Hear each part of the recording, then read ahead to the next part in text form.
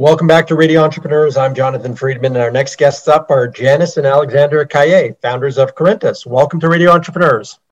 Thanks, Jonathan. Thanks, Jonathan. It's great to be here. Good to be here. So tell us a little bit about your organization, what it is that you do.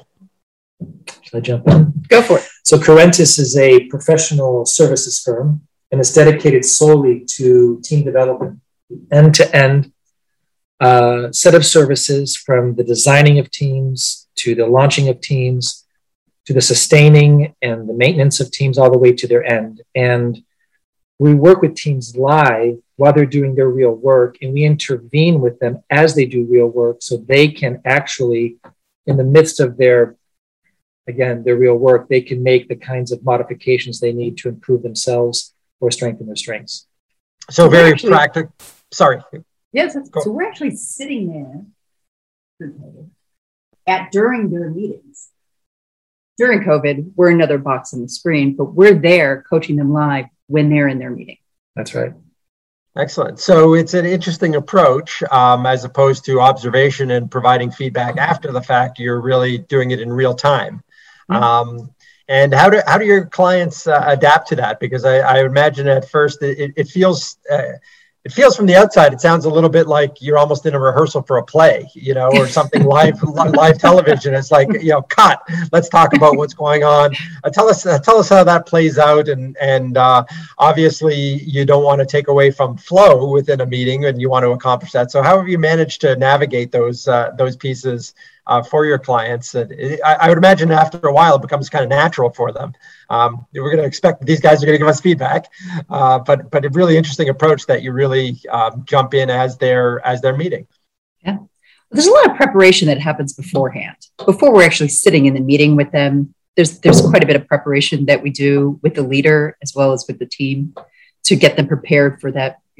For us to be able to lean in and provide feedback. Do you want to? Yeah, I mean, so what's interesting is that many years ago, and we started this over 25 years ago, this idea of team coaching was nascent, and most organizations weren't ready for it. But today, more and more organizations are ready for it. And the way you prepare the client to do this, it takes time, right? I think you're right. There's a whole upfront piece about interviewing the team and diagnosing and having them really tell you what they want to focus on. There's a piece about maybe early stages facilitating and training until you get to a point where you can actually intervene. What we have found is actually most teams welcome the opportunity to get good neutral feedback on what's happening in the room, from their ways of working, their behaviors, the tools they use, and to be able to talk about it with an eye towards improvement. It's not a derogatory piece of work. It's actually a very productive piece of work. And most teams would say, we're finally talking about these things. And because you intervened and gave us that real feedback on this work, we were able to make a decision, solve a problem, move forward, communicate better. So there's a real return that is aligned with the work they do to produce a result. And that's where clients go, oh, that's very different than team building or team training, metaphorically, or game playing, which doesn't produce the same result. So what are some of the indicators or markers that you typically see in the teams that you work with? What are they experiencing or having happen that they're saying, we need some guidance or assistance with this? Is there some sort of typical signs or symptoms that teams are going through? Can I take that? Sure. Yeah. So range. Yeah, there's a wide range, but I would imagine. Yeah, there's a huge range. I would say you find teams that have found themselves stuck in a performance rut. For some reason, they're not able to move forward with more productivity or more innovation or really landing results on time. Something has happened to their performance where they're stuck or they're actually losing it. Another issue is when they notice that the communication and the trust has lessened or has actually become problematic, and they know that there are issues in the team that they can no longer resolve. Another issue is when they start to notice that, topics like decision-making and accountability and problem-solving are no longer working. They're not making clear decisions. They're not holding each other accountable. and they're no longer able to solve problems, and the team has gone, again, a little stagnant. When those issues show up, one thought is to go do team building, which is analogies and metaphors. The other is just to deal with it live in the room to increase the performance, that productivity, or that sense of cohesion that gets the team operating again to the levels that it should be at. Do you find a lot of organizations sort of get into a rhythm in their team engagement, team meetings, things of that nature that are comfort zones, and part of what you guys are trying to do is move them beyond their comfort zone and create productivity, innovation? Because I think comfort zone equals, in a lot of respects, stagnation. Same old, same old. True. I would like to think that we're getting them to a new comfort zone, one in which they can work more harmonious together to actually really create and achieve the goals that they're looking for. So sometimes the comfort zone is in a series of norms in which it doesn't help them achieve what they're looking to achieve. So I would call that, and they would call that discomfort. Yeah, exactly. So it seems like comfort in the moment because they're so used to it, because it's a norm or routine as part of their culture. But there's a big discomfort there because they're not reaching their goals, or they're not working harmoniously with one another. Yeah, we know as human beings, when we're in a system, a group, or a team, and we know that we're not achieving our potential, or there are issues we're not talking about, or we just know that it could be so different only if. It sounds like a comfort zone, but I think what Janice says, it's a discomfort zone. And most human beings tend to not want to be a part of those systems. They tend to dread those meetings, not want to be a part of the team, start to lose the excitement and the buoyancy about being part of a system. So that just exacerbates the original piece, and it becomes a self-fulfilling prophecy that those teams spiral down into lower and lower levels of performance, So you've done work with companies globally, and how is that evolution? What has that evolution been like? How has that happened? Is it predominantly within Europe, or are there companies throughout the world? And are you seeing in other cultures besides U.S. cultures, because we are so global in a sense, that there's an openness towards team development? Now when you start talking about different countries, you're talking about cultural aspects that are quite different in terms of norms and how people conduct themselves. I would imagine in teams and in meetings. So do you see big differences in various places where you've been working versus what you may see in a sort of typical, whatever that means, US-based company?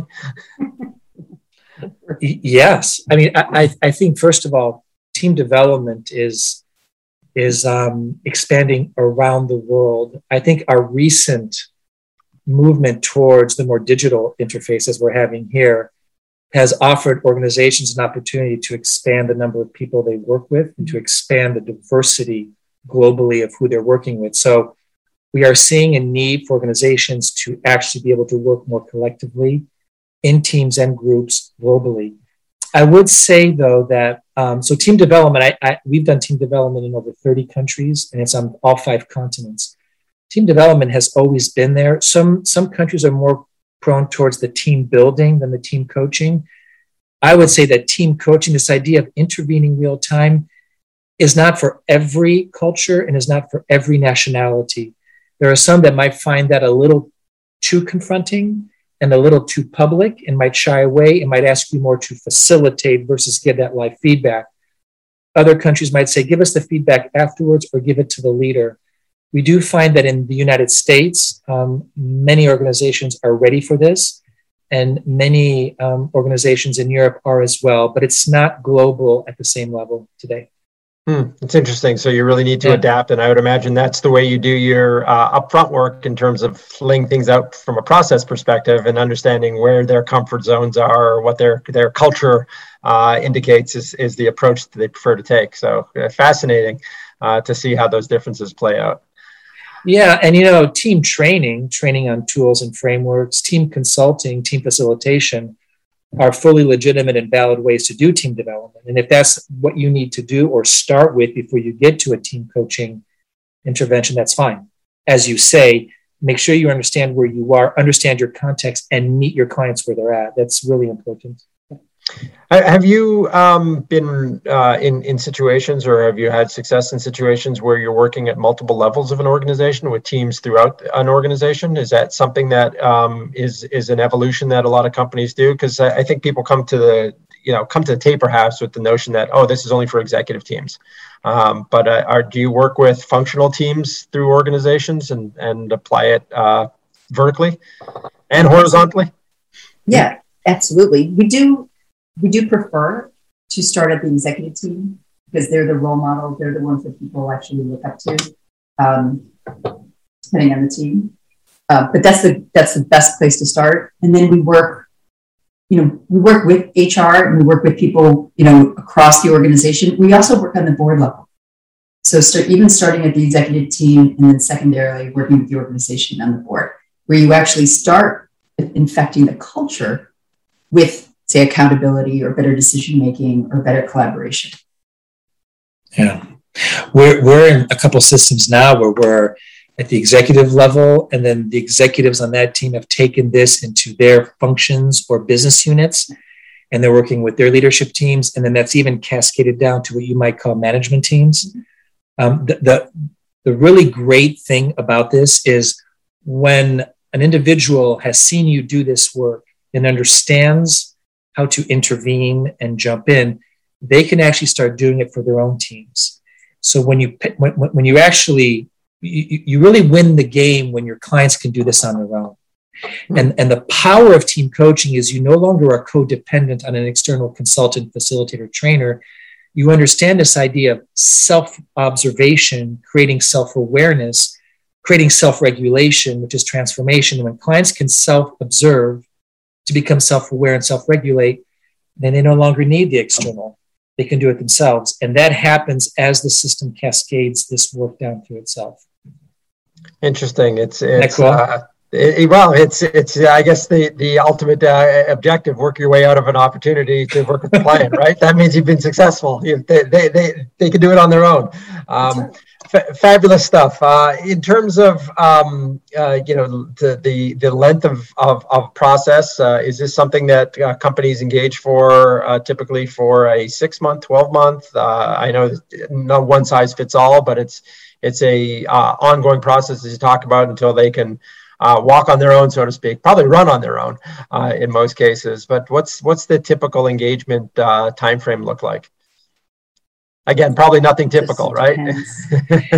It isn't, but we can average it out. I mean, they're as short as 3 months. They've been as long as a year and a half. I would say an average is about 6 to 9 months would be right. About 9 months, the clients are really starting to understand what you're doing, and they're able to start moving without you, and they'll gently ask you to, we got it. We got it. We can do this. And is there a scale of team that's necessary? Do they need to have a certain number of members on the team, or does it work with very small, if you have a leadership team that's 3 or 4 people, does it work versus, needing 9 or 10 around a table? 2 to 3 minimum. 2 to 3. But just not one, because that'd be one of them. It's a team when you have 2. Tell them to stop talking, would you? Well, these it's a real problem when they're talking to themselves all day long. Exactly. These are great questions, really great questions. We would say that there's a distinction in size when you go from being a team to a group. When you start getting beyond the 10 or 11, 12 person size, you're probably shifting away from what we would call a team size to working group size and larger group sizes. Team coaching tends to be more challenging at those sizes. Not impossible, but when you've got teams that are around the 7 to 10, that's ideal. Really nice size group, because then you can work enough of the challenges within that everybody can participate and engage. And it's much bigger than that. You might have individuals who step out or hide from the process. Excellent. Makes perfect sense. Our guests have been Alexander and Janice Caillet, founders of Corentus. If people want to get in touch with you, learn more about your services and how to work with you, what's the best way for them to reach out to you? We prefer the direct approach, so please feel free to email us at engageus@corentus.com. So ENGAGEUS @CORENTUS.com. Yes. Excellent. And we answer those. And we answer those. Nice to hear that. In today's world, you never know, right? Send off an email and why has it been 3 days and I haven't heard back? Exactly. And our whole team, by the way, our whole company. So yes. We are more than 2. Excellent. Well, it's been a pleasure having you on, learning about your company. Our guests have been Alexander and Janice Caillet of Corentus. It's been a pleasure having you on Radio Entrepreneurs. Thank you so much. It was awesome. Yeah, it's great. And we'll be right back with another segment on Radio Entrepreneurs.